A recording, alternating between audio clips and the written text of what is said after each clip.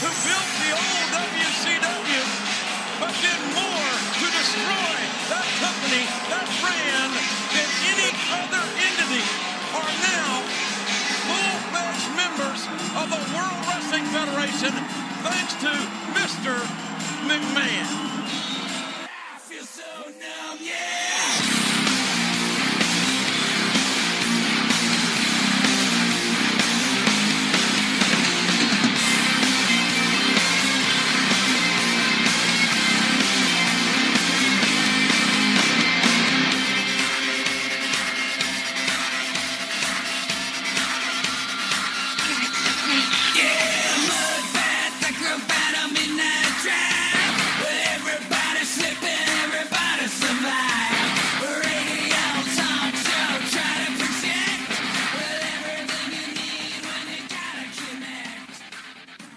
Hello, my name is Chris White and welcome to the Wrestling 20 Years Ago podcast. Today we're going back in the time machine to February of the year 2002 to bring you all the coverage of the WWF on the road to WrestleMania 18. Joining me for one of the more newsworthy months of this project, we have the excellent Daniel DeWitt. Daniel, how are we doing?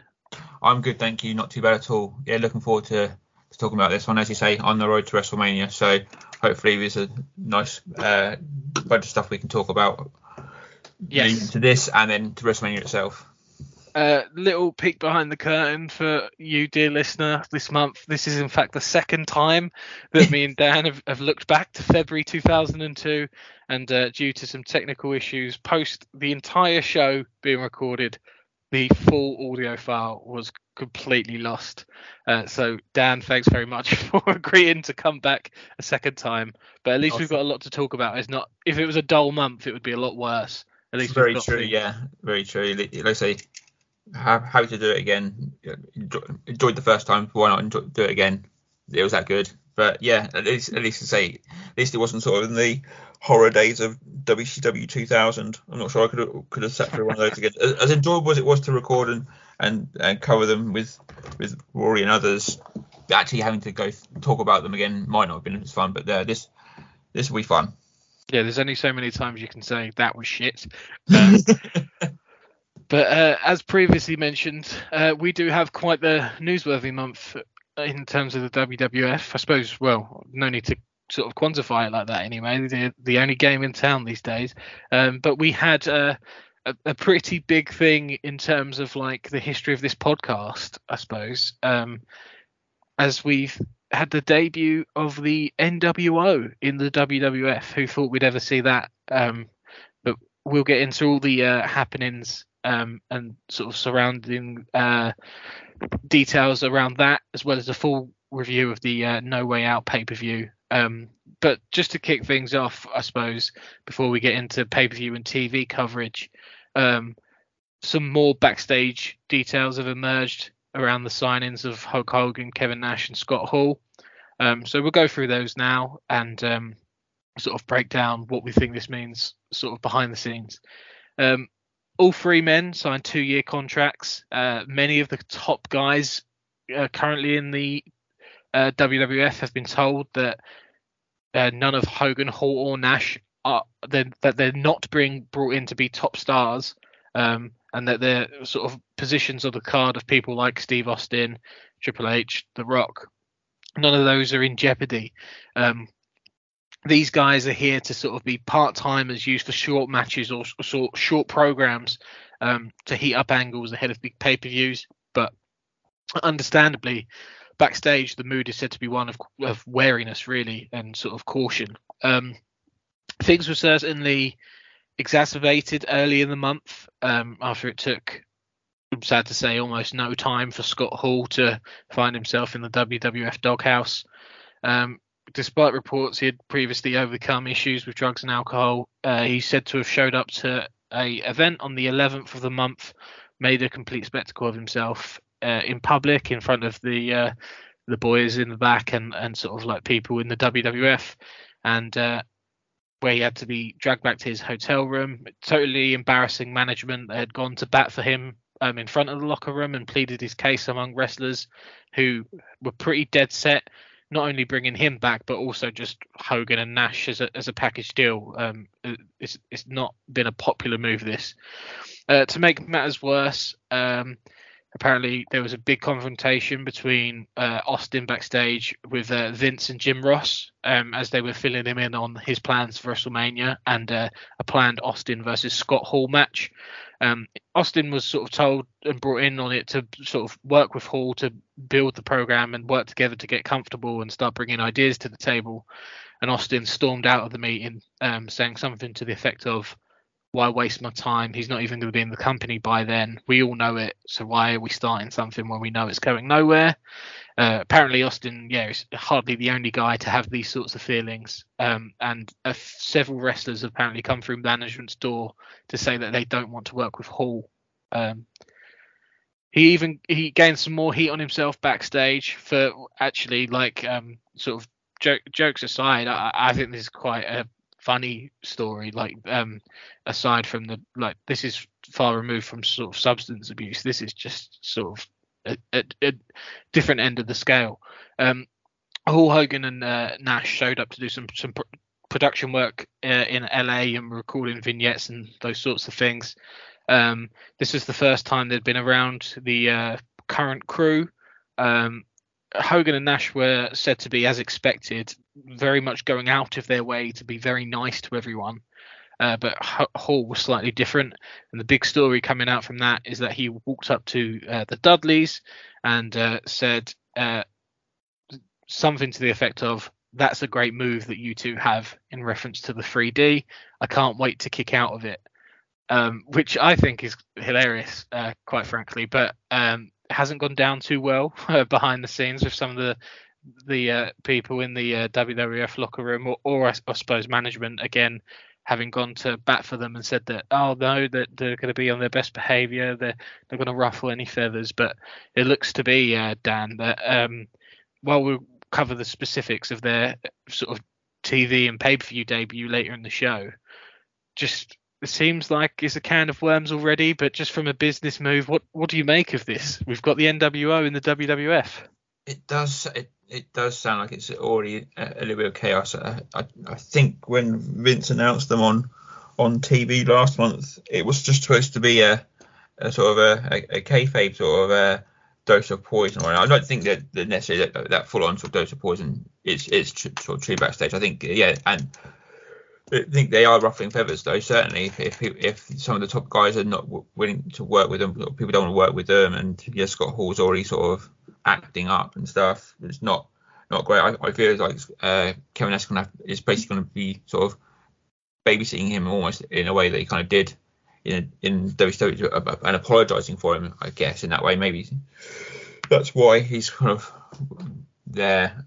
They're all sort of side by side because Kevin Nash kind of has to be side by side with Scott Hall just to keep an eye on him to a point. But yeah, interesting sort of developments to bring them all in, and for quite sort of lengthy-ish deals really, for guys that big to be in for 2 whole years. It'd be interesting to see what they do sort of, or how long they're the NWO for, and what they do sort of say 6 months down the line or whatever.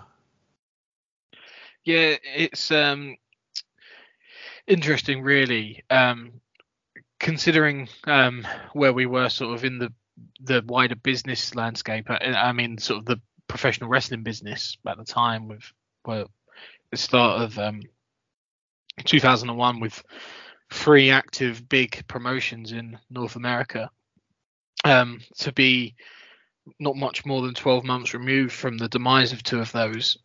You'd imagine that this would be a time where it, like, in a way, is still party season, like backstage. It's like they won, and they've been able to bring in guys that they want to bring in, and there's no reason at this time as a company you shouldn't be able to cultivate a sort of pretty joyous state of sort of backstage and locker room morale. I would imagine, like, everything's gone to plan. I don't think the invasion storyline did, but it maybe went the only way it was ever going to go. But ultimately, you guys won, and to go from WrestleMania 17 last year, now we're building towards 18 this year, and we've got quite a disillusioned locker room. I think that's quite a remarkable turnaround based on how things would have been like a year ago. Like I can only imagine building up to that pay-per-view and coming out of it, and how successful it was both commercially and critically. How have we ended up here? And I think it's a ballsy move from Vince to bring these three in. I mean, at the end of the day, when you've got them available, it's inevitable that at some stage, like the NWO is one of the most significant parts of 90s wrestling, for good and bad reasons. There's no timeline where, unless they're obviously under contract to a different promotion, which isn't the case at the moment, that this doesn't happen. Like it's it's an inevitability that you're going to bring them in at some stage. I just think it's risky now when it's caused so much backstage drama and controversy, and I'm not sure it's a risk that Vince needed to take, but maybe he was sort of hit the panic building towards WrestleMania. It didn't feel as hot as last year. It certainly isn't as hot as last year. Didn't know where he was going with a number of people. Their contracts with sort of AOL Time Warner came up, and in a way it's like an easy panic button, and it's not, well, on screen an injection of a lethal dose of poison, but at least sort of like from a business point of view, it's an injection of drama, and maybe that's the sort of thing they're looking for here. It's certainly given the WrestleMania card more star power. It hasn't given it more matches from an in-ring perspective that people will want to see, I can imagine. But it's difficult, really. I mean, the true barometer is like we're at the start of this, and we're going to have to wait a few months to see how WrestleMania plays out, how these 2-year contracts play out, whether they look like good investments, how much the nice guy facade of Hogan and to a lesser extent Nash is kept up, and how well they integrate into that locker room, and also the behavior of Hall and that sort of wild card factor. It's really interesting to see how it's going to shake out. Well, that's the thing.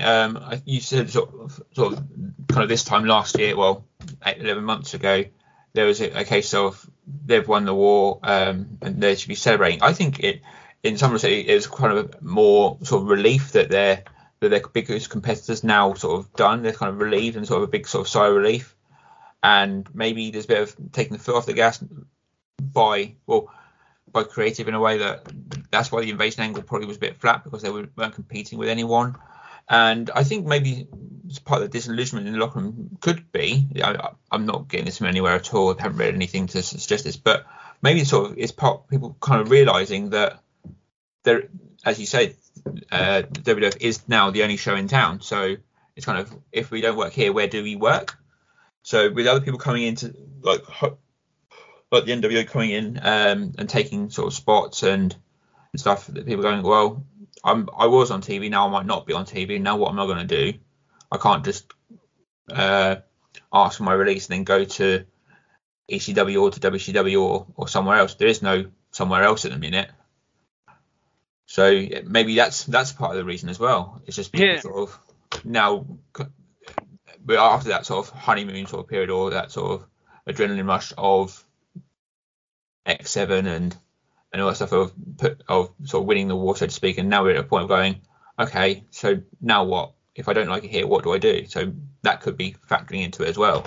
And yeah, I agree with what you said about Vince's and the panic button. I think he probably is fully aware of when people's contracts expire and stuff. I think he's probably speaking to, or they are speaking to various ex-WCW talent and just waiting, just seeing when everyone expires, and then as soon as they do, he's picking up the phone. So it's just a case of waiting it out to people rather than sort of bringing people in sort of as and when it sort of fits and stuff. Like we'll talk about it later, but bringing in Hogan for the big match that he does have coming up, I mean, it makes sense. I'm not sure where Hall and Nash fit in with that. I mean, you could have it so you bring in Hogan, like yellow and red Hogan, to face Rock, and then afterwards, as the fallout of that, then the outsiders come in and sort of try and convince Hogan to turn again.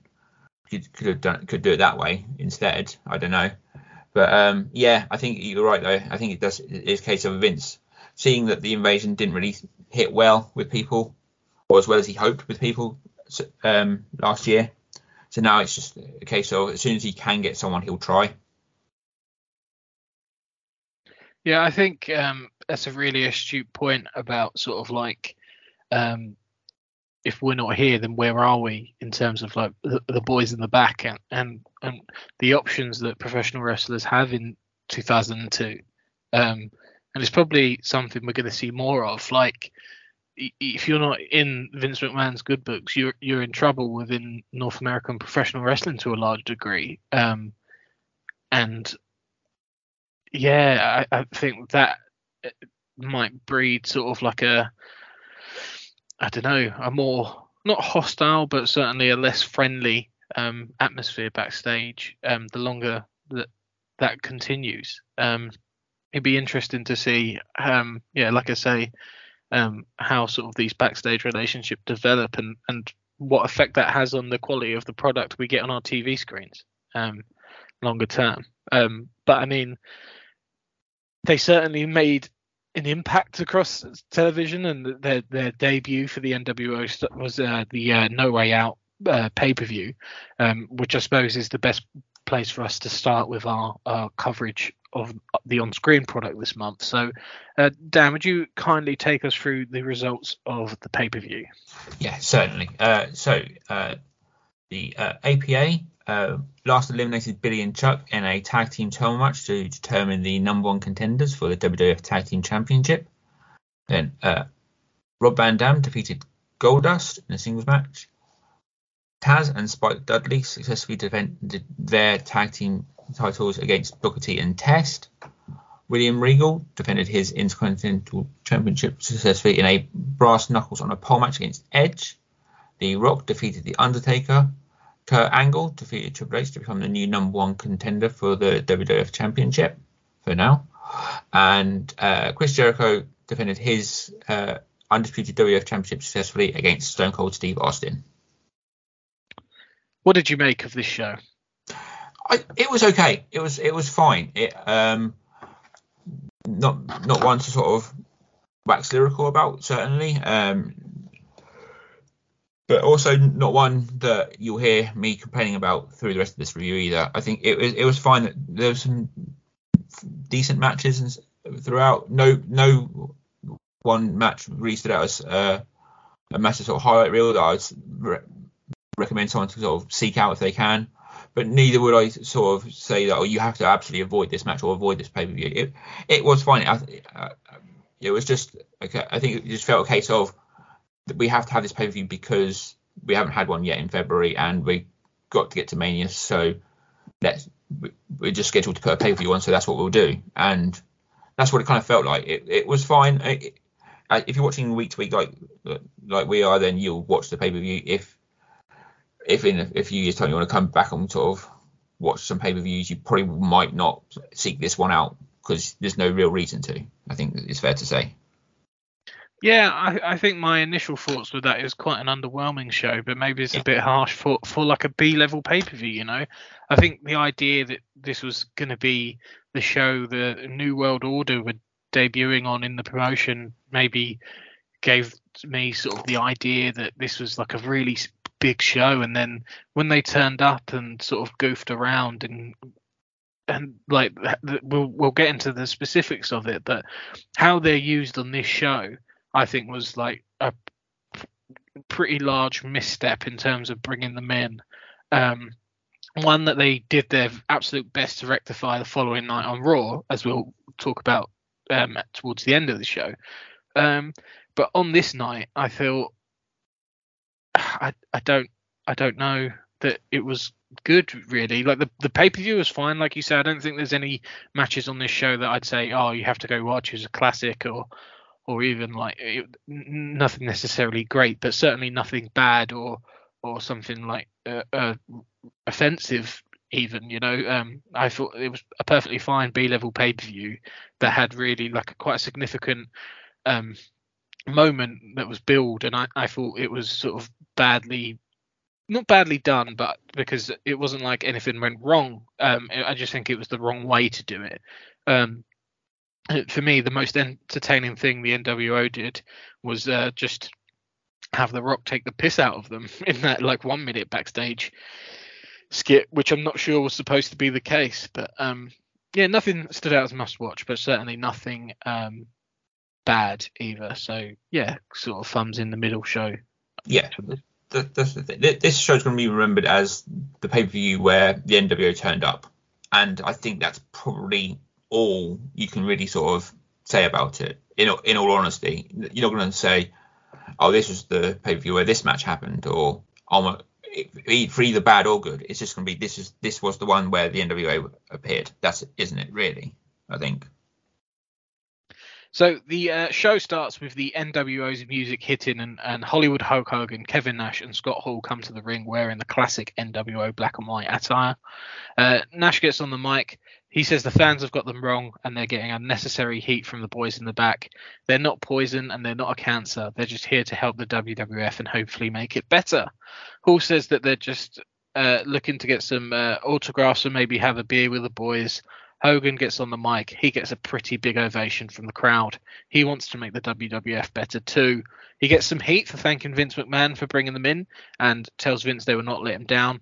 He rounds off with a God bless America as an unconvinced JR tells us he doesn't buy the display of humility. Lawler berates JR, convinced that the NWO have changed, and remind him that everyone does indeed have the capacity to change. So that was the opening to the show. That's the way the NWO were introduced to the WWF. What did you think? It didn't feel right. If sort of them coming in as sort of a humble sort of we're happy to be here, thank you, thanks to the people, thanks to Vince type thing. It didn't make a lot of sense. If you go back to 96, they're sort of supposed to be sort of unruly, sort of unlawful kind of badasses, for lack of a better word, sort of wielding baseball bats and all that stuff. And yeah, sort of now thinking about it, I'm not really sure starting the pay-per-view with them made a lot of sense. I would rather they could have told a sort of a pay-per-view long storyline of when they're going to show up type thing. Like that, we know they're here, or we know they're in the area. When are they going to turn up? And sort of everyone looking over their shoulders type thing. Much kind of like we see the next night on Raw when people are sort of a bit apprehensive about them. But yeah, this one was a bit odd. It didn't feel very NWO, if that makes sense. Yeah, the thing that strikes me about is that when the NWO were formed, and you had the Outsiders at first, and then Hogan was revealed, and all the legendary stuff towards the beginning of that faction, they were cool, right? Like the Outsiders was really cool. It was cool that Hogan turned heel. They were a cool group, undeniably, within wrestling. And where it all went wrong is that the NWO wasn't cool anymore, and we had things like the finger poke of doom and one bad comedy-laden swerve too many, and the cool factor virtually disappeared. When you open with a segment like this and you have the NWO coming in and they're humble and God bless America and God bless Vince and everything we saw in this open, we all know there's a swerve coming. Like, the NWO aren't here to be this. The NWO are going to be the NWO. So I think the last thing you should ever do to bring them in as a faction is like one sort of predictable, like bad, verging on comedic swerve, you know, where it's way over the top the other way, the stuff they're saying on the mic, the faux humility and that sort of thing, to then completely undermine it later in the show, which is the point, you know, when you get the turn, the closing angle on this pay-per-view. But I don't think it's the right thing to do. I think it's a complete misfire because they're just not. It's not cool anymore, you know. Like, it's predictable, it's shallow, it's see-through. I don't know if there's a way you could have debuted them with some kind of major angle on this pay-per-view, like what we saw later on Raw. But I think that would have been a lot better in terms of the momentum right off the bat. But I mean, we'll touch on it after the pay-per-view review. But the next night on Raw, I think they more than sort of make amends. They fix things with the sort of the size and importance of that angle. But this was, for me, a mistake right off the bat. We kick off the wrestling on the night with a tag team turmoil match. This is to decide which team will get a tag title shot at WrestleMania. We start with Scotty 2 Hotty and Albert taking on Lance Storm and Christian. Albert hits a gorilla press slam on Storm and then a giant swing on Christian. He follows up with an axe kick on Storm, but Christian breaks the count. Storm and Christian team up on him, manage to knock him down with a leg lariat, but Albert is still too strong for two men. He eventually tags out to Scotty, who goes for the worm, but Christian blocks. He tries for an inverted DDT. Scotty fights out and hits a super kick. Storm sends Scotty out of the ring. Albert comes in and tries to throw both Storm and Christian, but they both dodge and clothesline him out of the ring, with Storm falling out too. Scotty runs in, he hits a bulldog and goes for the worm. Storm interrupts with a super kick attempt, but Scotty catches the leg and knocks him down as Christian attacks from behind. He hits the Unprettier. He gets the pin as Storm holds Albert back from breaking up the pin. So Christian and Storm advance. The Hardy Boys are out next and they enter to a big pop from the crowd. They quickly get the better of Storm and Christian, with Matt hitting a side effect and on Storm and a double team spin cycle on Christian. Matt looks to follow up with a second rope leg drop, but Storm hits an enziguri from the apron to prevent this. Storm gets a roll through single leg Boston Crab, but Jeff, but Matt breaks it up. Matt goes for a twist of fate on Storm. Christian breaks that up. He holds Matt, but Matt ducks as Storm hits Christian with a leg lariat. Matt hits the twist of fate on Storm, and Jeff follows with the Swanton Bomb, which is enough for the win. The Dudleys are in next, and they're accompanied by Stacy Keibler. They run to the ring, but the Hardys get the better of them and hit Poetry in Motion on Bubba. They go for it on Devon, but Bubba pulls Jeff's hair from the apron. Jeff takes a beating until he eventually gets the hot tag to Matt. We get a nice side effect Russian leg sweep combo from the Hardys on Bubba before Matt goes for a twist of fate, but Stacy runs in and grabs him by the hair. Lita comes in and tackles Stacy. Bubba hits a Bubba Bomb on Matt thanks to this distraction. Lita goes up top and hits a diving Hurricane Rana, and a really nice one too on Bubba. Jeff hits a ridiculous Swanton Bomb from the turnbuckle to the outside on a standing Bubba. Devon goes for an inverted DDT in the ring, but Matt rolls over into a schoolboy, which gets the pin. Devon isn't happy. He attacks Matt post-match, and the Dudleys deliver a 3D on Jeff on the outside before leaving. Billy and Chuck are our next team. They make their way to the ring in their matching red outfits, and Chuck with his bleach blonde pigtails. They attack Matt with Jeff still out on the floor. Matt tries valiantly to fight them off, but is defeated after a super kick is followed by a Faymaster from Billy. The Acolytes rush to the ring, and we have Bradshaw and Chuck slug it out. Bradshaw hits a fall-away slam before tagging in Farouk and hitting a double shoulder block for the near fall.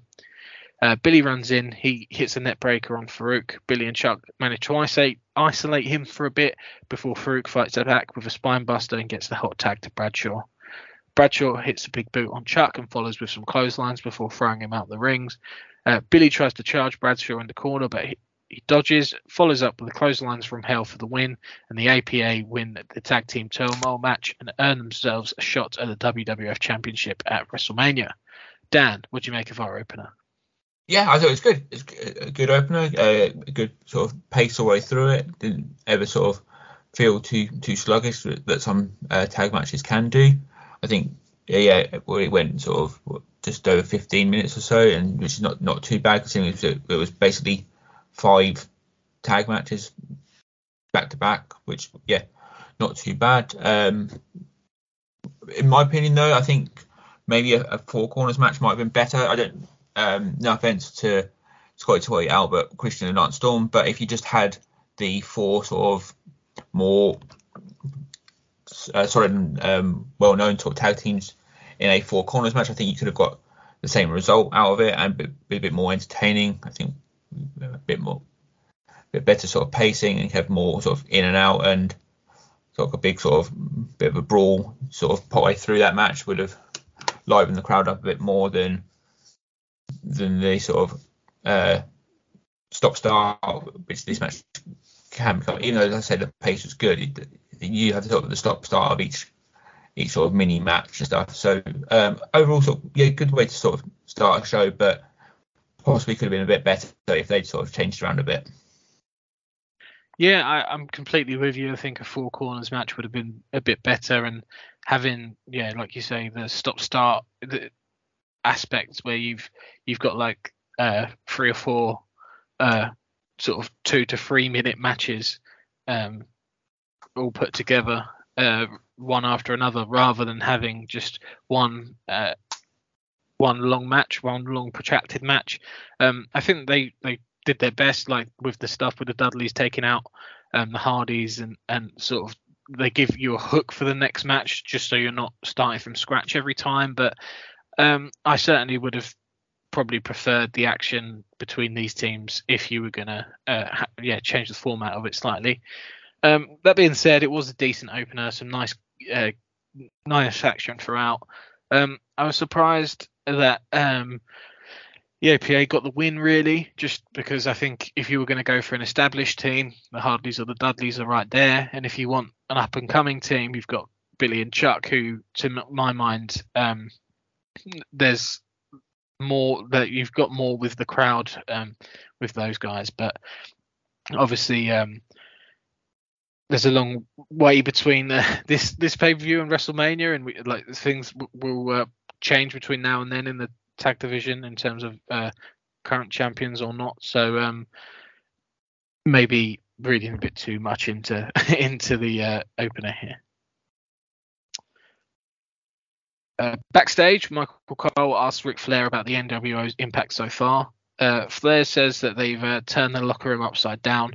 He says that the wrestlers here won't buy their crap, and is already a dressing room full of wrestlers who will teach the NWO a lesson in respect if they get out of line. The Undertaker rushes in and shoves Cole aside. He questions when Flair became an authority on respect, and Taker says that Flair should worry less about who's keeping an eye on the NWO and more on who's keeping an eye on him. Our second match is the bizarrely set up contest between Goldust and Rob Van Dam. RVD gets in the ring second, but it's quickly clotheslined out by Goldust, who then hits Snake Eyes on the apron.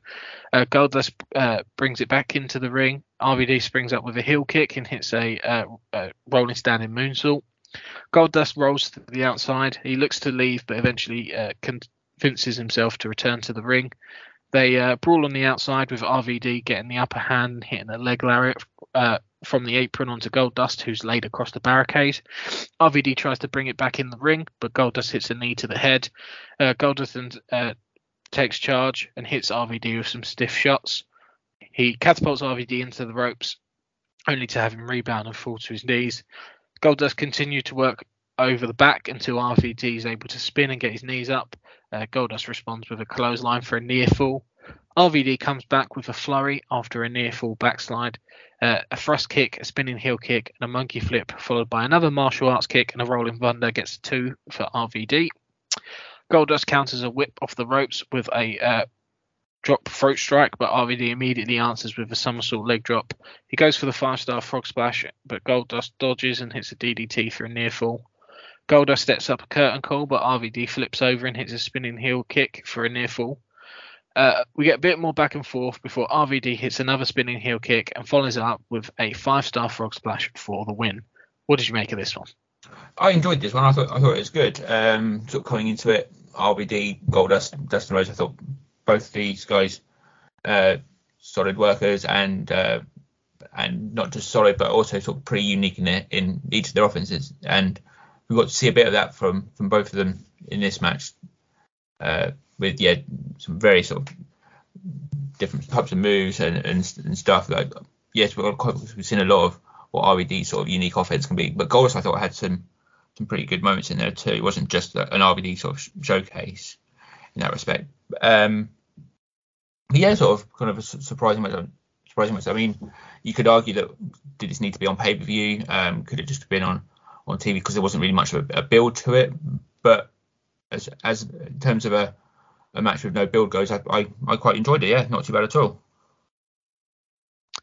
Yeah, the idea of Goldust versus RVD sounds weird on paper, but this match just really clicked.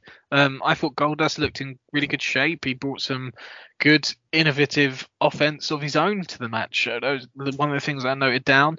RVD was obviously his usual self, which is innovative and fun to watch. And they just clicked. I thought Goldust more than held his own. The right guy won.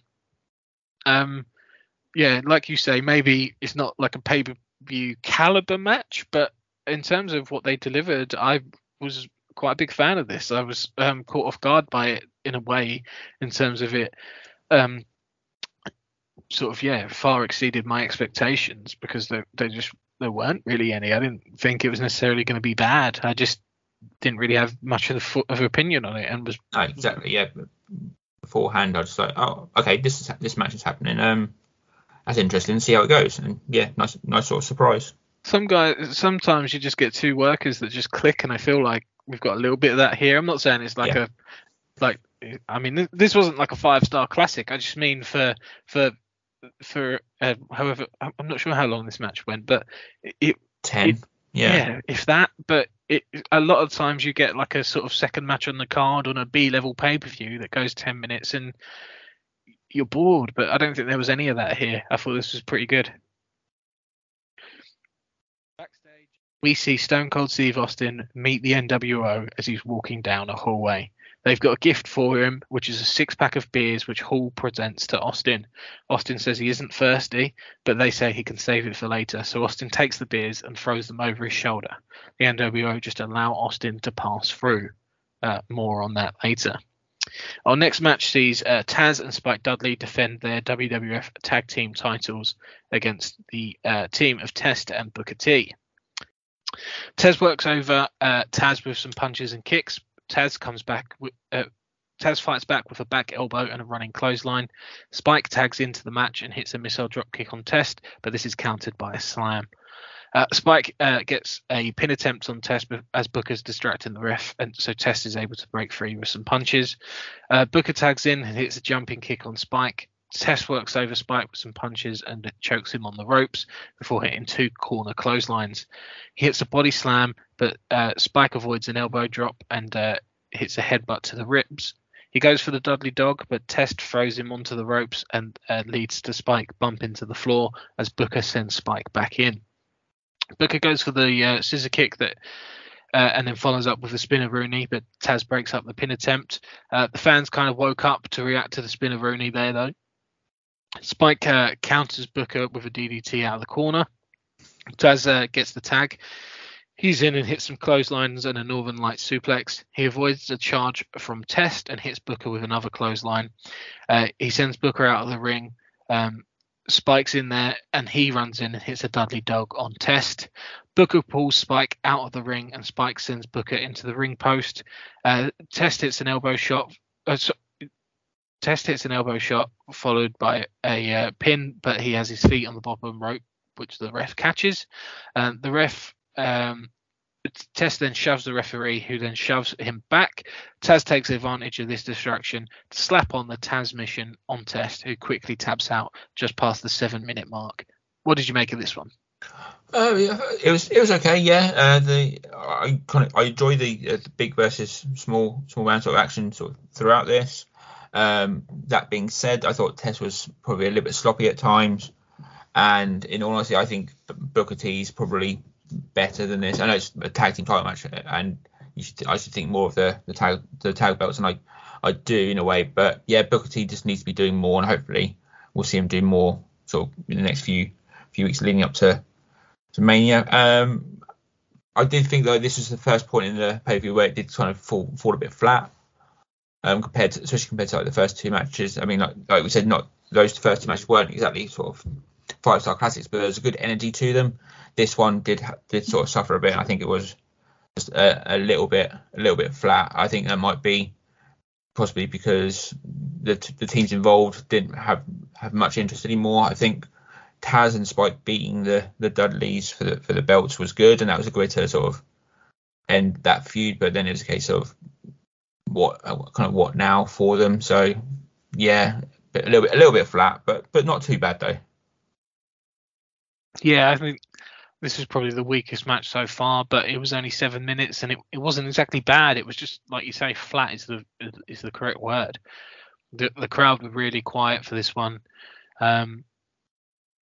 Yeah, I mean, I think it was fine for a 7-minute match. It was more, I felt like I'm right with you in terms of like Taz and Spike then winning the belts was a very endearing story, a very endearing team, but their story was that journey to winning the belts and beating the Dudleys, and then since then the sort of the emotional investment, that side of things, drops off quite significantly from there, because they don't really have the equivalent level of emotion in any of their follow-up feuds. They're just, what do you do next? And this was just okay. It was just there, bit flat, bit boring.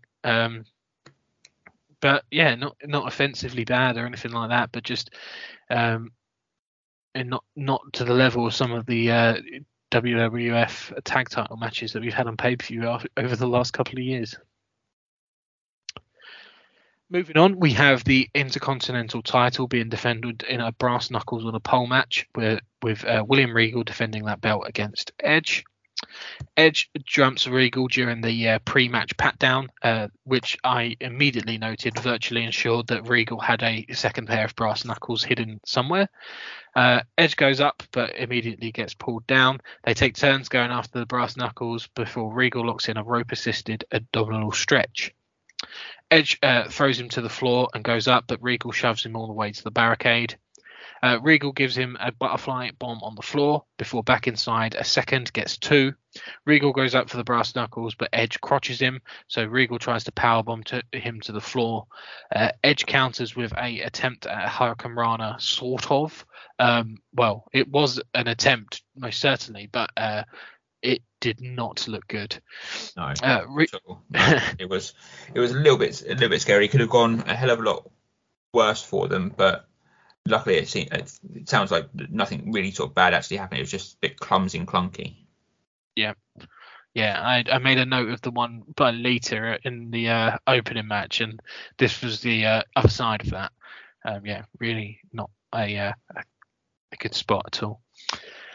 Regal then recovers the brass knuckles, but Edge catches him with an electric chair to send them flying. Regal kicks them away further just to prevent Edge getting to them. Edge then gets 2 off an Edge-O-Matic and hits a spear, but instead of going for the cover, he goes out and picks up the brass knuckles. At this time, Regal sneaks a second pair out of his tights, nails Edge with them, and retains the title after around 10 minutes. What do you make of this IC title match? I thought it was quite good. I mean, I had a little bit of a WCW flashback when it was announced that this was a brass knuckles on a pole match, so I kind of get a bit scared about it being like the something on a pole match as I was used to sort of seeing a couple of years ago. But luckily, this wasn't anywhere like that. I think they luckily sort of avoided climbing the pole sort of too often, and sort of it wasn't like a constant focus on that. There was just part of the match rather than being the only thing in the match. And yeah, both. I mean, Regal's as good as ever. You've got always good to get a Regal match in when you're watching pay-per-views, and Edge is pretty good too. To be fair, I mean, I think their style sort of meshed up with Regal sort of ground sort of technical offense, and Edge is sort of not sort of full on sort of a high fly type offense, but definitely faster paced offense, sort of matched up quite well. But that being said, I think the feud's kind of done. I think this is a point now where Regal has to move on to defend against someone else, and Edge needs to find another feud as well. I think this match wasn't probably as good as their match at the Rumble, but I think this is as far as it can go for the two as they are. Yeah, I mean, inherently there is something that is very WCW about on a pole match. I'm not a fan of the stipulation. I think just, the idea you don't have to get the item down. It's just supposed to be an advantage if you do. But I mean, the obvious handicap of the stipulation aside, this was pretty solid. I thought Edge looked pretty aggressive, and Regal plays into the villain side of his character really well. I liked the finish. It was like telegraphed from that spot at the start. Like, I mean, like it's Pro Wrestling 101. But I mean, it worked. Like, just because you can see something coming or it's been foreshadowed doesn't mean, like, predictable doesn't inherently mean bad, like it can also mean this is a logical story that's made sense and has been paid off. And I think that was this match in a nutshell. Probably not the best of the 3 pay-per-view matches they've had against each other in consecutive months, like you say, but I quite enjoyed this as far as on a pole matches go.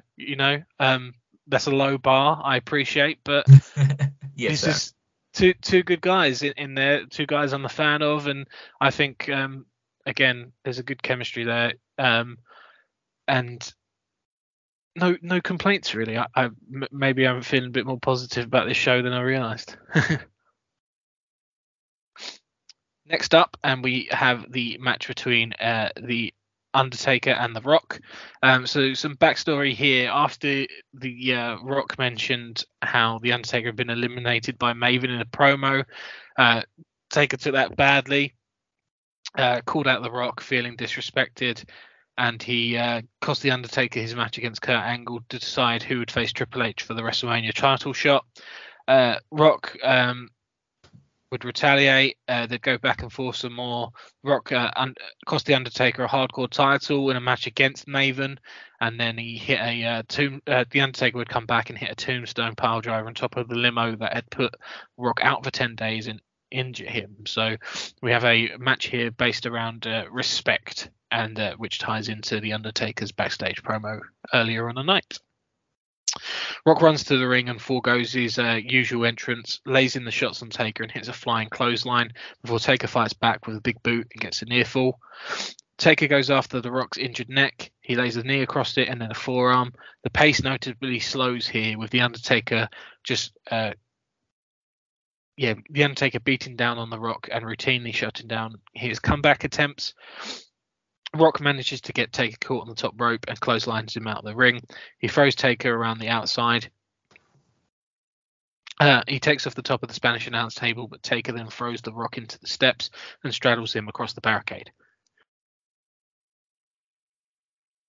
They brawl into the crowd with Taker taking the upper hand as they fight back towards the ring. He hits a leg drop on the back of the Rock's neck after laying him on the apron and continues the beatdown. He hits a running DDT for a near fall and is frustrated that he didn't get it done before locking the Rock in a bear hug. Eventually, Rocky fights out and goes on offense. He hits a DDT, nips up and hits a spine buster. Rock steps up for the people's elbow. The Undertaker just pops right back up, gets a choke, but Rock kicks him in the groin, with referee Mike Chioda right there doing absolutely nothing about it. Rock hits some more punches, then Taker comes back with a choke right into a choke slam for a 2 count. He leaves the ring, sits on his motorbike, reaching for some object, but he can't find it. At one point, he screams out Mike, so the referee would come and talk to him on the floor. That leads to Taker shoving Chioda into the steel steps. He eventually grabs a lead pipe that was attached to the bike, and at this point, Ric Flair runs down to stop the Undertaker. Flair hits some chops, and Taker no-sells it and hits a boot to the face. Rock then comes in, takes advantage and hits a spine buster before slapping on a sharpshooter as the referee gets back in the ring. At this point, Vince McMahon runs down. He distracts the referee. Rock flips Vince into the ring. Rock's punch Vince so Taker takes advantage of this distraction to hit a clothesline to the back of the Rock. Taker picks up the Rock for a tombstone, but then Flair gets back involved. He hits the Undertaker with the lead pipe, with the referee checking on injured Vince. Rock then hits a rock bottom on the Undertaker and picks up the win after around 17 minutes. What did you make of this one? Kind of mixed, really. I enjoyed the sort of fast start from the Rock, and that was good. But then, as you sort of mentioned, we kind of went from it being a Rock match to an Undertaker match in terms of sort of slowing it down and being more deliberate and steady. And then I kind of lost a bit of sort of concentration in that because it was a bit. It wasn't. I think to say it was plodding would be a bit of a harsh criticism of it. I think it was just a little bit more sort of methodical and as we're used to sort of now with the Undertaker, which is it was fine, but yeah, it was a little bit sort of deliberate. But then they sort of slowly did build up again to the sort of the finale of the match, and then with Flair coming out and Vince coming out, yes, it kind of made a bit of a sort of a screwy kind of finish and with the interferences and stuff, but at least they sort of build up well to both the interferences sort of happening. And so yeah, I mean, in terms of like you have the Rock versus the Undertaker, you think you have sort of certain expectations of what it's going to be, and probably didn't live up to those expectations in all honesty. But again, not completely sort of woeful in any by any means. It was fine. It was good, but yeah, could have been better, I suppose. But then I guess it was more about Vince and Flair almost than anyone else, unfortunately. Yeah, I think that was one of my biggest problems with it. Like the drama with Vince and Flair was good, certainly entertaining, but it annoys me that at this stage of the game, The Rock is being basically used as a pawn for slightly more McMahon family drama. You know, that's what it felt like.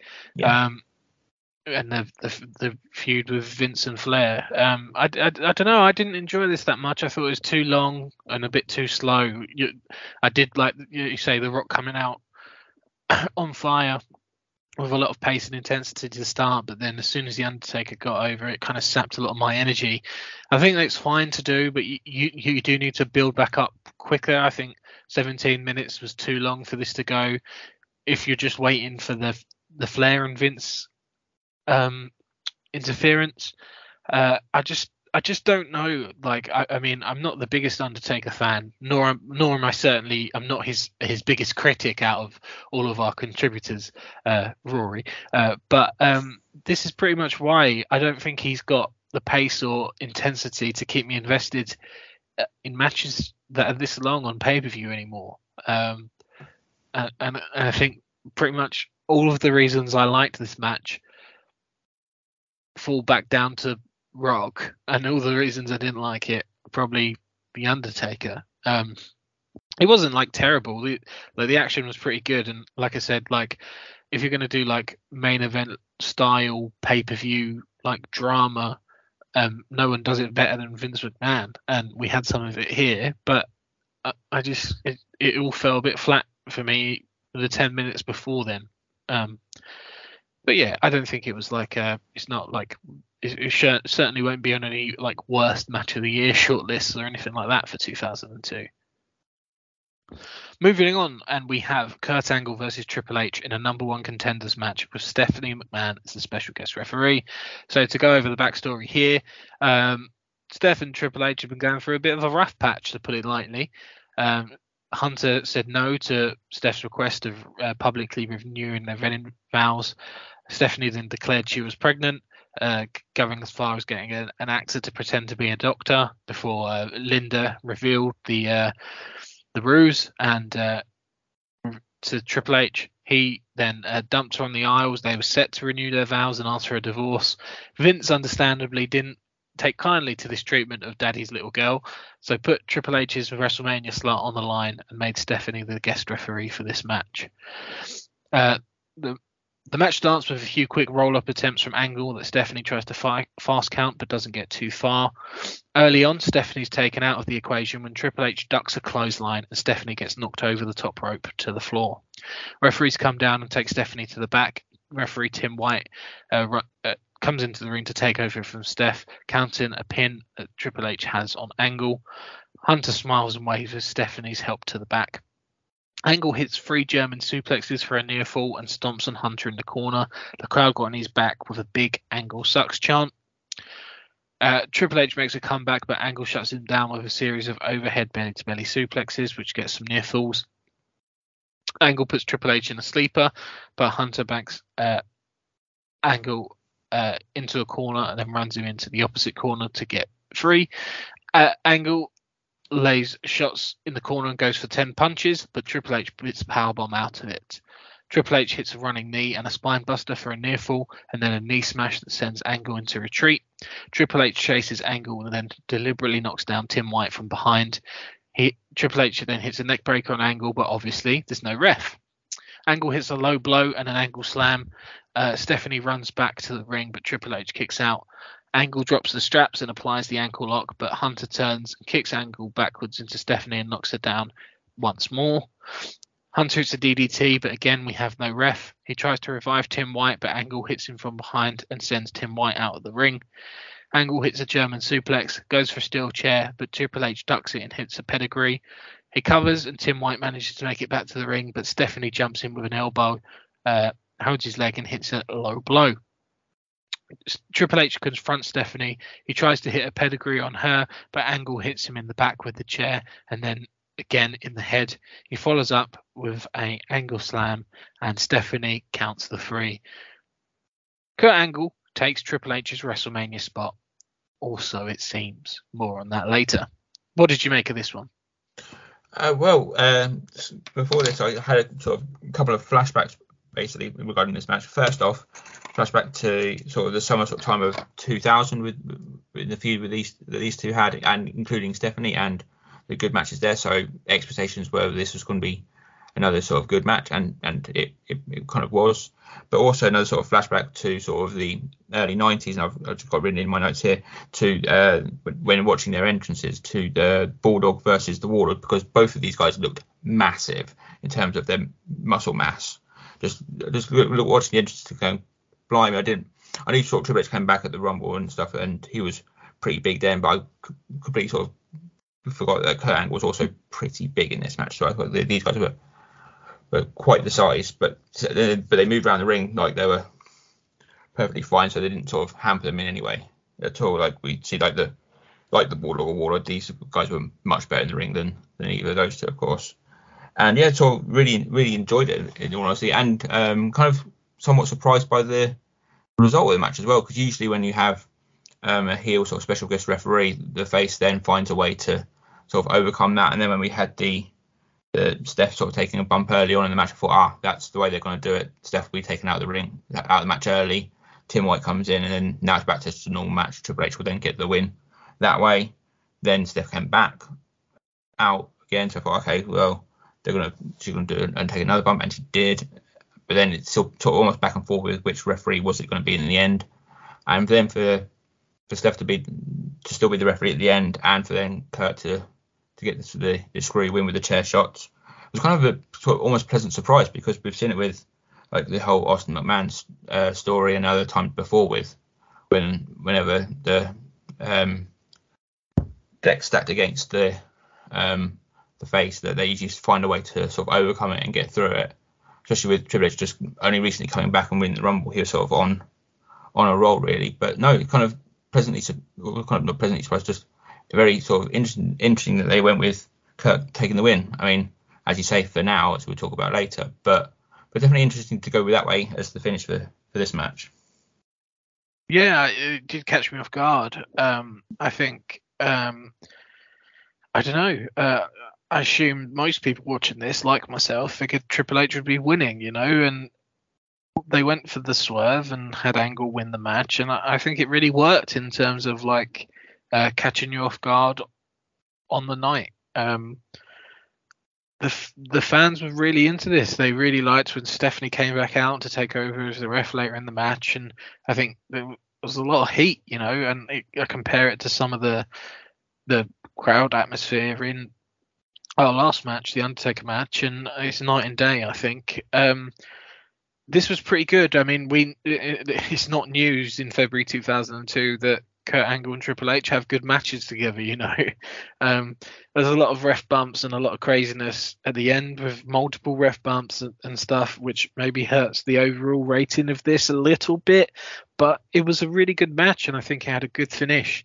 I think at this stage of the game, making you feel sorry for Hunter is like quite an achievement. Judging by the last however many years, and he's been towards the upper echelons of the WWF cards, he's come back from 7 months only to lose this match in a cheap fashion, I think that story works, and they've obviously got to work harder with a guy like Triple H as a babyface to get the crowd on side than they ever would someone like Austin or The Rock in this spot. But I think this was a successful attempt at doing that. That's just a little bit of pain. Hey, it's The Rock. Come on, guys. Hey, wow, it's the people's champ. I'm a bull. Hey, this is my son's favorite wrestler. Really? Hey, how about a shot? Come on. Okay, I'll take it. Picture with The Rock. Yes, sir. For your son. Yeah. No problem. Here's man. Okay, you guys get in here. Ready? All right, that's a good one. So much for the people's taste.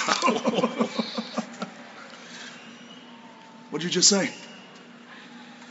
No. Doesn't matter what you just said. See, you shouldn't have said that. Rock was being a man, no problem. Picture for your son, no problem.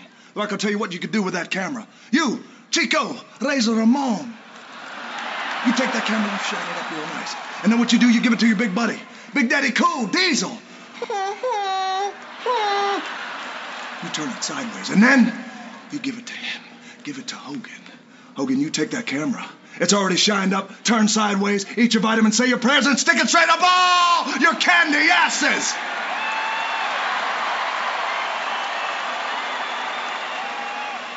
So, as you'll have just heard, I just played in the audio of a very entertaining backstage segment. I'll take us through it now, but I feel it was too good not to have dropped into the show. So we have the Rock with some ice on the back of his neck, and he's there talking to a trainer. The NWO show up, and Hogan tells the Rock that he is his son's favourite wrestler before asking for a picture. The Rock obliges, as it is after all for Hogan's kid. Hall takes the picture, and Hogan matters something so much for the people's taste. And the Rock hears this and takes offence. He tells the NWO to take the camera and shove it up their asses by making fun of Hall and Nash's Razor Ramon and Diesel gimmicks, respectively. He storms away, and Hogan looks on angrily. I mean, we spoke at the start of the show, Dan, about like how having them not be the NWO not be cool, like in my opinion, they didn't feel cool, and like they this is partly why like the Rock is cool, the NWO are not cool, you know. I think it's a misstep in terms of building the NWO up as like a big deal in the WWF, but I thought this was really funny.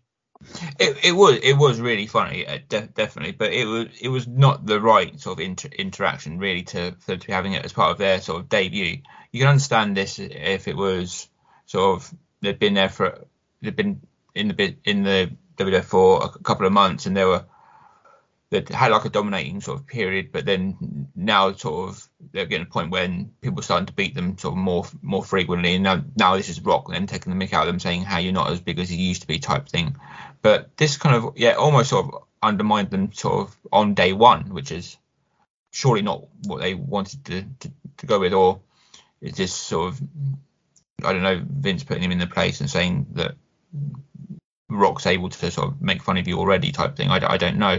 But yeah, it, outside of those sort of thoughts about sort of what it means and all that stuff, the actual segment itself was actually pretty funny. I did like it. So after one of the more underwhelming video packages by the WWF's lofty standards in this area, it's time for our main event of the pay-per-view, with Chris Jericho defending the undisputed title against Stone Cold Steve Austin. Actually, I should say there was a line that I really did like from the video package, obviously taken from earlier TVs and stuff. But the line of Austin said he's a drug addict and his drug of choice is the WWF title when he needs it back. Just harking back to the Austin like that we all know and love. But 2001 was some of the best professional wrestling work I've ever seen on my screens, and that line there very much gives me sort of reminds me of Austin leading into WrestleMania 17, which is like some of the best work we've ever seen from him. So that was, I like that was worked into it. The two men face off in the middle of the ring. Jericho flips Austin off, who responds in kind. They tie up. Jericho hits a forearm before Austin turns and smiles. Austin gets Jericho in the corner and hits a series of chops before Austin rams Jericho's head repeatedly into the turnbuckle as fans chant "What?" Jericho hits a swinging neckbreaker to take back control, and they end up outside and are both brawling. Austin keeps going back to some more chops, pretty relentless, and Jericho's chest at this stage is very red. Jericho dodges a charge from Austin, which sends him into the ring post, and the two men brawl up the ramp. Austin sends Jericho into one of the trailers that constitutes the ring entrance before they head back to ringside. Back inside, Jericho goes up top but gets caught. Austin hits a superplex followed by another in the opposite corner and then a third. In desperation, Jericho grabs the ref and puts him out of position and hits a low blow on Austin. So that's, for those counting, 3 low blow spots in the last 3 matches. Jericho takes control, beats down on Austin. Austin fights back and goes for a stunner, but Jericho catches the leg, tries for the walls, but Austin rolls out. Jericho continues the beat down with some chops and knees in the corner. Austin fights out of a sleeper and delivers a spine buster. He looks to put Jericho in the walls, but ends up catapulting him into the top turnbuckle. Austin looks to follow up with a stunner, but is shoved into the ropes and comes back with a series of clotheslines. Jericho goes for a Lou Thesz press on Austin, but he counters it in midair into a slam for a near fall. Jericho hits a modified bulldog and then 2 lion salts, one of which is at a really impressive distance across the ring. This gets a near fall. Austin goes for a Thesz press of his own. Jericho counters into the walls and Austin eventually gets to the rope. Jericho goes for the title and brings it to the ring. Hebner tries to stop him, but Austin then attacks Jericho from behind. Hebner takes a bump, another ref bump on the show. Austin and Jericho fight it out, with Austin hitting a spinebuster on the title, but Jericho kicks out.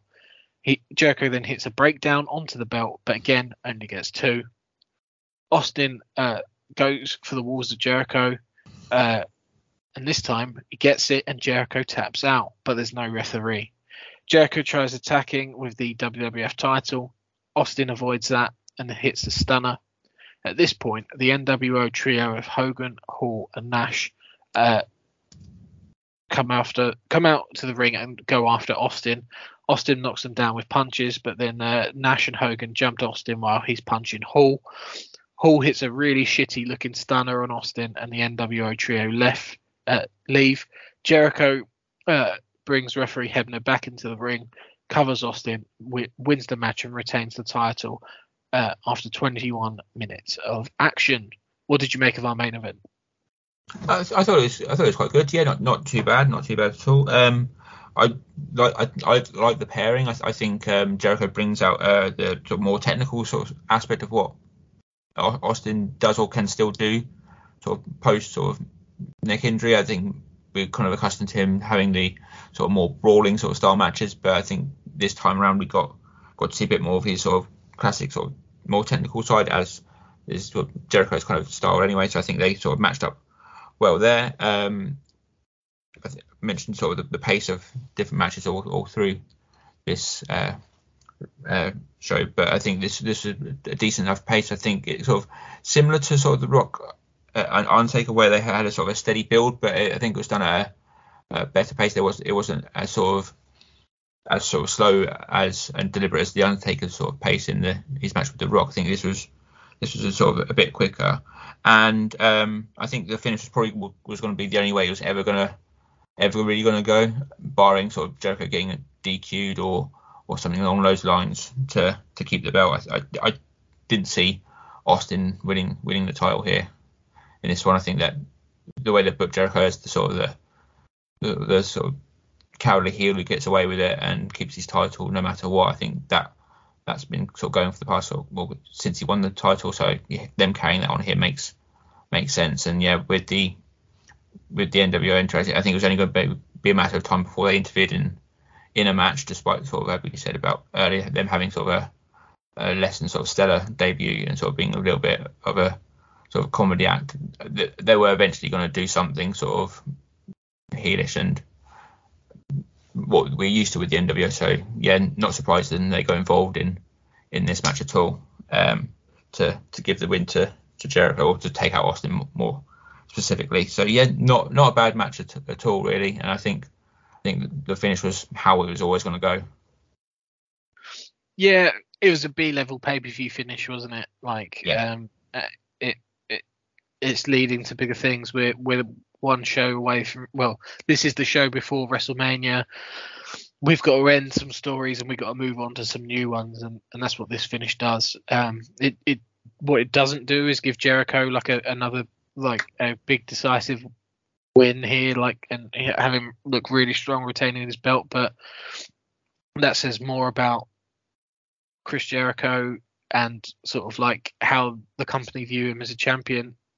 Sorry, that says less about Jericho and how they view him as a champion, and more about the importance of Stone Cold Steve Austin in terms of, well, his WrestleMania match needs to be a marquee WrestleMania match and have some level of significance. Like, so that the sort of enduring moment of this show at the end is nothing to do with having the undisputed title been retained by Jericho and set up in theory at this stage Jericho versus Angle for the title, and everything to do with setting up Austin versus NWO for WrestleMania, which I mean, that so again comes down to star power and those sorts of things. Yeah, I like this. I think I much preferred the pacing in this compared to the Undertaker Rock match. I've never seen Austin throw so many chops in a single match in my life. Jericho's chest was sort of feeling the effects of that. But I think for a B-level pay-per-view with a cheap finish, this is about as good as you're going to get at this stage in the game on a show sort of at this place in the calendar. So after that match was over, the NWO in the ring, they continue attacking Austin. Hogan and Nash hit some more punches as Austin trips up Hall. Then all three of them lay in some more punches, and Hall hits a second stunner on Austin, and this one looks a bit better. Hogan brings in the cans of spray paint. They write NWO on Austin's back. The NWO theme song plays to end the show. The trio leave the ring with Austin down and JR screaming, and they walk to the back as the show goes off the air. So with that closing angle and closing sight, Dan, over to you for your overall thoughts on the show and a score rating out of 10. So as we sort of said at the start, before we started going through sort of match by match, this was perfectly fine. This was a decent enough sort of pay-per-view. But that being said, nothing absolutely sort of stood out for me as a kind of a wow, this is amazing, but then also nothing even stood out as a oh my god, please avoid, I want to see that again type thing. It was fine. There was good matches, good sort of pacing sort of throughout. I mean, the tag title match wasn't great. It's a bit flat, and the Rock Undertaker match went on a little bit longer than it should have done. In all honesty, it was a little bit sort of slow at times. But then we had sort of the kind of surprise with the RVD Gold match, which was sort of it was unique offense throughout for both, and that was fine and pretty good. Regal Edge in terms of a on the pole match was, as you said earlier, probably one of the better ones that we've ever seen, or one of those. Kurt, Triple H, always entertaining, and even though the finish for the world title match was to be expected, it still kind of was entertaining enough. So thoroughly enjoyed it. I mean, I'll say if you're watching sort of week to week and want to sort of watch everything, then definitely watch this. You won't feel sort of bad for watching it. But likewise, if you want to skip it, you won't feel bad for skipping it either, because I don't think you've missed too much that you can't sort of glean from catching up on Raw the next sort of and SmackDown the next sort of week afterwards. Really, score wise, I've gone for a 6. I say about average. I think that's probably about fair. Yeah, I think this was a B-level pay-per-view that delivered B-level pay-per-view stuff. You'd think that on paper, when you write down and look at matches such as Jericho Austin, Angle Triple H, and Rock Undertaker, there'd be like a potentially a great show here, but just a symptom of, I suppose, where we are in the calendar as much as anything. All 3 matches had cheap finishes, ref bumps, interference, weapons, and I just think they overdid it across the upper echelons of the card. 3 straight matches with ref bumps is too many for my mind. But I do understand why it's happening. Like that's not like that's just a criticism of this show in isolation. They want to keep people strong before big marquee WrestleMania matches. They don't want too many people taking clean losses that far out from this close to WrestleMania, and I get that, but I just think the cheap finishes and that sort of thing do this show more harm than good. But I understand, again, this show isn't the priority. The other side of it is that I think if you're going to have a show like this that's kind of closing the chapter on a lot of storylines, like Jericho and Austin, you'd imagine they'll be kept apart for a while now. Rock and Undertaker certainly, and to an extent, I know it's not how it plays out the next night, but Angle and Triple H, in theory, because you've set up the Angle versus Jericho match, you can afford to have a couple of decisive finishes in there, because these aren't storylines that you're going to keep going anymore. And you're pivoting away from them, and it'd be good to give them some form of conclusive conclusion. But again, that isn't what happened, largely down to this being the pay-per-view before WrestleMania, and then looking to keep all of their top guys strong to make sure those marquee matches are as important as possible. In terms of a score, just a bit lower than you. I've gone for a 5, but I think 5.5 as an average between the two of us is pretty fair for this show. Yeah, definitely. Now, coming out of the pay-per-view, we have a very eventful episode of Raw to discuss the following night. I'll go through 2 of the big angles, and then we'll sort of break them down in unison. We wasted no time getting started. Stone Cold Steve Austin kicks us off live from Chicago. Obviously very pumped up. Immediately grabs a cooler full of beer, takes it into the ring with a chair. He tells us he's pissed off and retells the events of the previous evening at No Way Out, and he calls the NWO down to the ring. The infamous trio eventually do come out and make their Raw debuts. He wants them to get in the ring, but they huddle, have a discussion, and head backstage as Austin berates them. Austin sets up that chair and says that he'll sit there and drink beer all night until the 3 come back and confront him. We go for a commercial break, and Raw returns, and we have Austin still in the ring calling out the NWO until eventually Kurt Angle emerges with probably half a dozen security guards. Angle tells us they're off-duty policemen, and courtesy of Vince McMahon, who's not there tonight. He's there to order Austin to leave the ring because Angle's got an important announcement to make. Austin refuses and throws beer at Angle. Angle and the guards march all the way to the ringside, and they order Austin to leave. Angle tells Austin eventually that he can stay for this announcement, which is that Angle will be going to WrestleMania and where he will become the undisputed champion. Austin doesn't take too kindly to this and jumps Angle, but takes down one of the off-duty cops in the process. The guards then jump Austin and subdue him, while Angle says that Stone Cold's going to jail. They shackle Austin and force him out of the ring and up the entrance ramp, while Angle continues his taunting. So that's Austin wrapped up for the night. Later in the show, Hall and Nash are heading out, looking to leave the arena. But Hogan says he's got to stay behind as he's got something personal to attend to. So we get Hulk Hogan come to the ring by himself. He says that it's great to be back in the Federation. He credited them for making him a legend and recalled taking on the likes of Andre the Giant with the help of the fans. But Hogan said something happened and the people turned on him and began taking him for granted. He'd always wanted to stay in the Federation, but suddenly the fans had no respect for him and drove him away, just like the people in Chicago did with Michael Jordan. Ever since he was driven out of the Federation, there's been something he's wanted to tell the fans: you can kiss my ass. Hogan says that he's the reason everyone's there, and he put the company on the map, and he calls himself the biggest icon in the business. Nobody would go down being as big as Hollywood Hulk Hogan.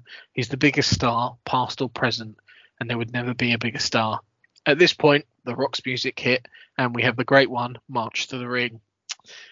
Rock says that many people thought they'd never see Rock and Hogan in the same ring, and we get some typical Rock shtick and on the mic back and forth between the two. Rock eventually compliments Hogan for being an icon and one of the best ever before asking him if he'd like to headline one more WrestleMania with The Rock. The crowd loved that. The arena fills with a mix of Rocky and Hogan chants. Rock says it's not up for him or Hogan to decide and asks the crowd if they want to see them go one-on-one at WrestleMania, and the people scream in unison. Rock cups his hand to his ear in old-school Hogan fashion, and this gets more cheers from the crowd.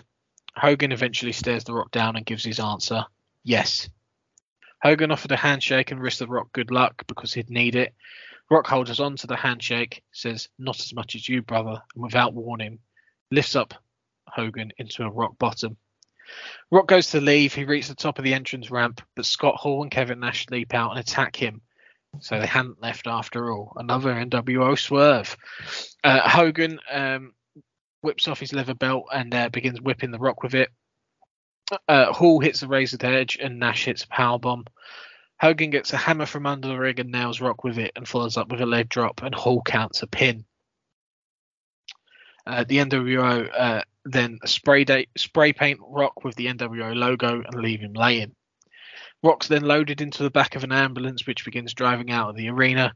A truck then drives across the front of its path, and Hogan, Hall and Nash jump out and begin smashing into the ambulance with crowbars.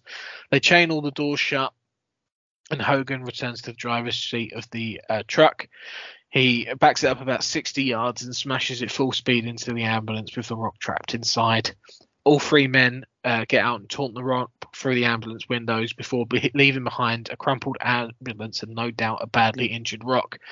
A very somber King and JR expressed disbelief at what they'd just witnessed and said the situation had gone way beyond professional wrestling. So the biggest stars of two of the biggest stars in the WWF, their direction for WrestleMania is very clear now. We're set up 2 head-on collisions with members of the NWO at WrestleMania. One Raw in. I think this is like a complete 180. I know we had the angle at the end of the pay-per-view, but this is night and day compared to the treatment on the pay-per-view and how they were used here. What did you make of the way NWO made their presence felt on their first Raw? Yeah, this was much better, much more what I sort of was expecting from an NWO sort of debuting and sort of making their presence felt in the WWF sort of very quickly. Attacking the Rock the way they did, sort of pretty sort of brutal. I was pretty surprised sort of how far they kind of went with it. And then their interactions with Austin, more they didn't react too much with Austin because it was just sort of a tease for what we see sort of later in the month. And then where I think the following week then they actually attack out Austin more. But yeah, this is much better. This is what it kind of should have, what almost should have been more of on the night before. I mean, if you could have had them sort of not only to interfere in Austin's match at the end, but you could have had them maybe even cost the Rock rather than it being and have the Undertaker rather than being a vehicle for the Undertaker and Flair, and as you say, sort of leaving the Rock sort of as a bit of a pawn in their match at No Way Out. Maybe NWO could have got involved then instead, but the promo with Hogan and Rock was great, and yeah, the crowd were fully into it, as am I. I'm looking forward to that match certainly, and yeah, more of this, please. I think hopefully we'll see them do more, and be interesting to see who else they sort of interact with in the next sort of few weeks, and then what they do sort of post-Mania. If it's more like this, then yeah, it could work. Yeah, that's a high level angle with the Rock. Like they went all in. They didn't just lay him out and spray paint him. You had all the backstage stuff. It's like some of the more memorable Raw angles backstage typically would have involved Austin or Austin or Triple H or Rock over the last few years, but they've given the NWO one right off the bat. And yeah, it's the way you need to heat them up as an incoming faction. You know, I know the NWO much bigger stars at their peak in WCW than pretty much any of the talent that we saw during the invasion, but we've seen how that played out. You know, it didn't go well, and okay, they're not here. Well, I mean, in a way, the NWO, there's a lot of parallels there between sort of like Vince says he's bringing them in to kill the WWF, blah blah blah.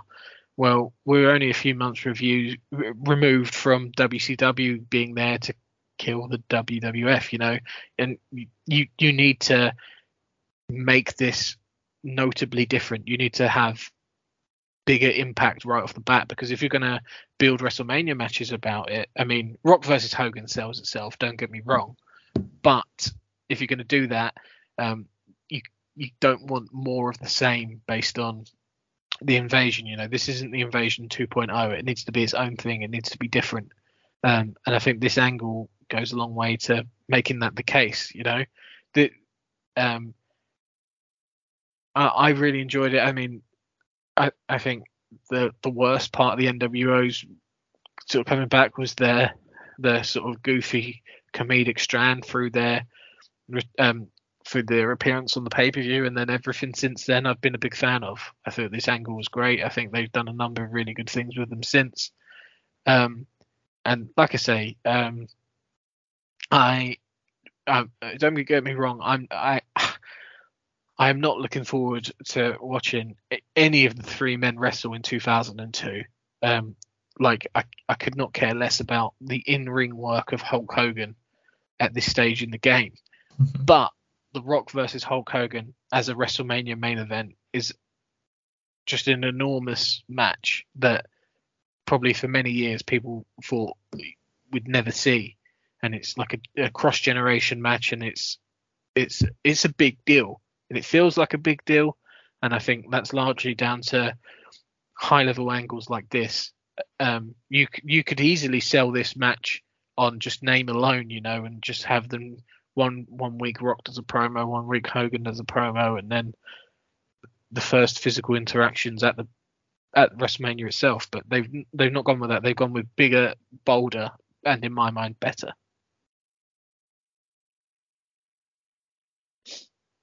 Finally, another thing we should touch on, as it does concern the WWF Undisputed title and its fate for WrestleMania. On that episode of Raw, Ric Flair made another match between Triple H and Kurt Angle for the number one contendership, and this time Stephanie was banned from ringside.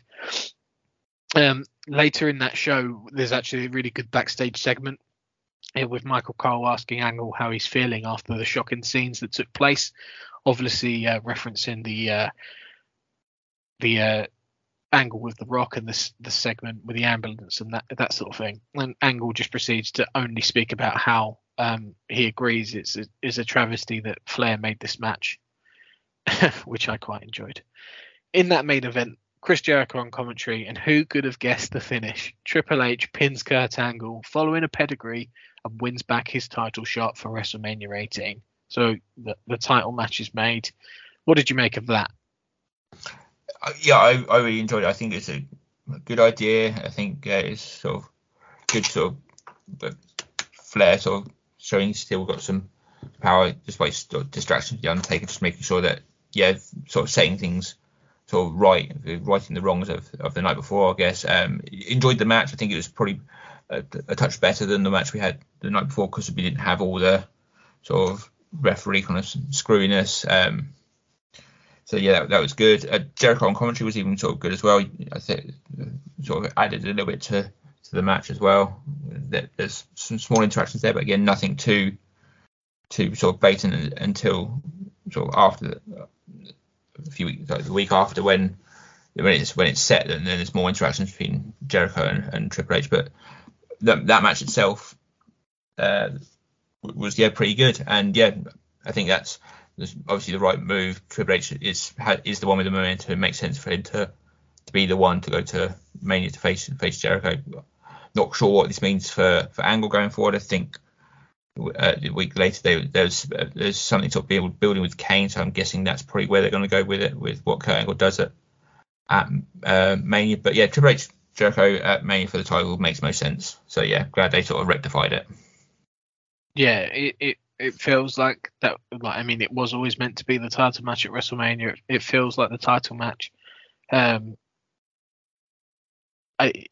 I'm glad we got there eventually, and I think they really did put a lot of work into garnering as much sympathy and support for Triple H in this babyface role as possible, really. And this was kind of an example of that working greatly. And I agree with you. I thought that was a really good main event of Raw, and I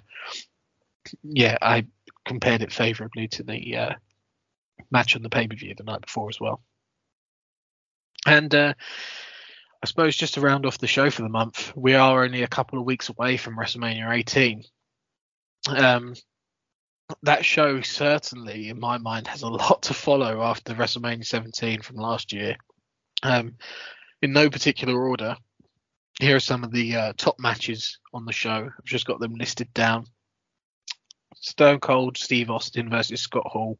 The Undertaker versus Ric Flair. Triple H versus Chris Jericho, and of course The Rock versus Hulk Hogan. When you look at those matches laid out like that, any chance that this card can meet the lofty heights of WrestleMania from 12 months ago? That's a tough question. I think last year's WrestleMania was such a sort of wondrous show from sort of top to bottom. I'm not sure that we'll get that again. I think probably we've got a bigger.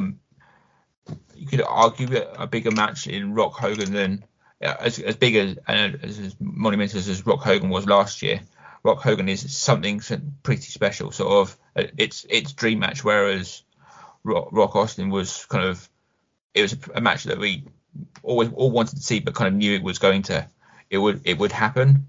Whereas Rock Hogan, I don't think last year we would have been thinking this was going to happen. So I think that's the one match that would stand out above most of what you could put on X7 in terms of sort of headline and marquee matches. But the rest of it, might be a struggle. You could said there in no particular order, but I think that does kind of almost sound like the order in terms of the matches. You had like the Rock Hogan being the final match, the match that closes the show, and I can't. That wouldn't surprise me if that is the case, because they're the two biggest names. No offense to Jericho, Triple H, and Austin, Hall, and so forth, but they are the two names. They are the guys who'll be on the posters and all the merchandise. So seeing the show ending with those two makes sense to me. And then I can sort of envision it with surely Rock. My prediction would be that surely Rock's going to win. No, Hogan's not going to. I know we're used to sort of Hogan coming in and politic and getting his own way, and that doesn't work for me rather than him going over. But surely Rock wins, you have all the sort of flashbulb moments going off, sort of, and then Hogan maybe a little bit sort of humble in that respect, sort of calling back to sort of Mania 6 and sort of showing a bit of respect to The Rock like he did with the Warrior, and sort of saying, okay, fair enough, you beat me. And then maybe sort of next night Raw goes back to being classic sort of heel Hollywood Hogan, then maybe attacks The Rock again and they have a rematch. Who knows?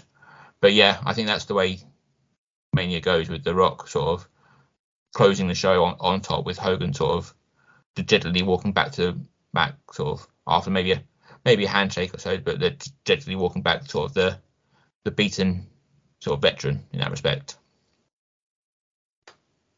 Yeah, I think it's interesting because I think Rock Hogan is a huge name match on paper, but I'm not sure about it in ring, and that obviously all falls at the door of Hulk Hogan, sure. It's really interesting because like I thought X7 was probably the best pay-per-view I've ever seen, and near perfect, and like this is the next one, and it's like the sequels are hard, like they're very hard to do. And I think the thing that made that pay-per-view stand out the most to me is the variety. We had like the best possible examples of almost every type of match. If you want like the best example of WWF style main event title match, you had it in Rock Austin. If you want like crazy chaotic mayhem car crash of a match, well, we've got TLC. If you want like technical wrestling, we've got Angle and Benoit.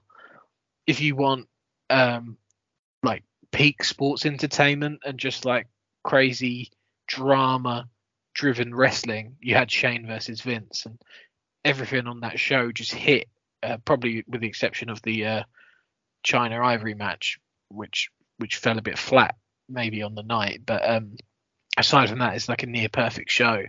And I just don't see that level of like variety that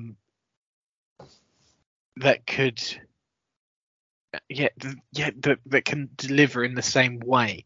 I'm not saying it's not that variety is a prerequisite to a great pay-per-view, certainly not, but I just look at these matches and I'm like, okay, well, Taker v Flair might be a struggle, Austin v Hall might be a struggle, Triple H v Jericho could be very good, Rock v Hogan might be a struggle, and I just think there's some seriously big marquee matches on this one, but I just don't know that how each of them can deliver, and it will only take one or two of them to fall below expectations. In terms of Rock v Hogan feels huge, but it does need to deliver something on the night, and whether that will obviously be more sort of like drama based. Like, I almost feel like this show would be better served if you were going to do Ric Flair versus Vince McMahon, like that sort of thing. Like, not I mean, I'm talking not in terms of quality. I know what you mean, but it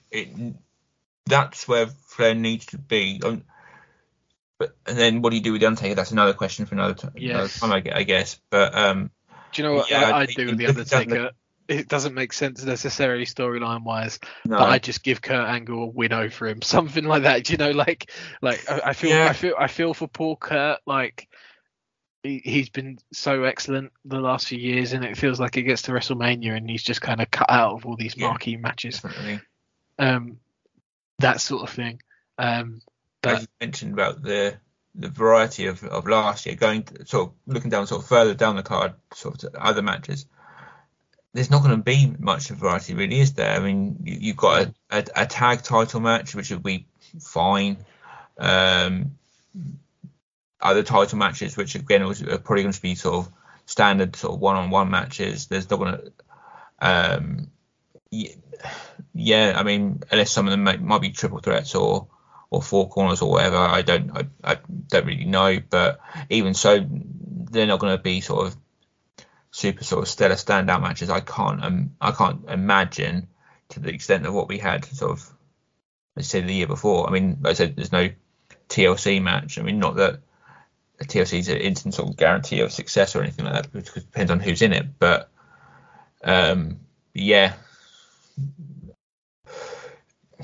it's going to be we do well to get close to XN. I think it's fair to say. I think if it gets close to it, then it's done well.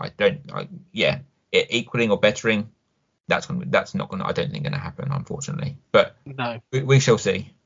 I mean, they're incredibly high standards. I think, like, no matter what the card is, I think if the mindset is this going to be as good as last year, then I don't think you can be very happy. In its own right, this could deliver something. I think with last year fresh in my mind, and when I look at the card on paper, the atmosphere of sort of weariness and anxiousness that is in the WWF locker room at the moment, that's kind of how I feel. That's reflected back at me. So there we go. But I think that nicely will sum up and bring to a close our coverage for February 2002. So, Dan, thanks so much for being on the show. I always really value your contribution and great analysis. So thank you very much for delivering it a second time this month. Not a problem. Thank you very much for bringing me on board. Much appreciated. Always good to do these. again, having a look. Sort of this sort of time period is always interesting. So yeah, thanks for bringing me back. Yeah, and thank you for sticking with us. Well, I mean, this show is slightly delayed, but thanks for sticking with us. Normal service should be resumed moving forward, and we'll have. I believe the next show will indeed be the WrestleMania 18 review. So keep your eyes peeled for that one. But until then, I've been your host, Chris White. Thank you very much for listening. Until next time, goodbye.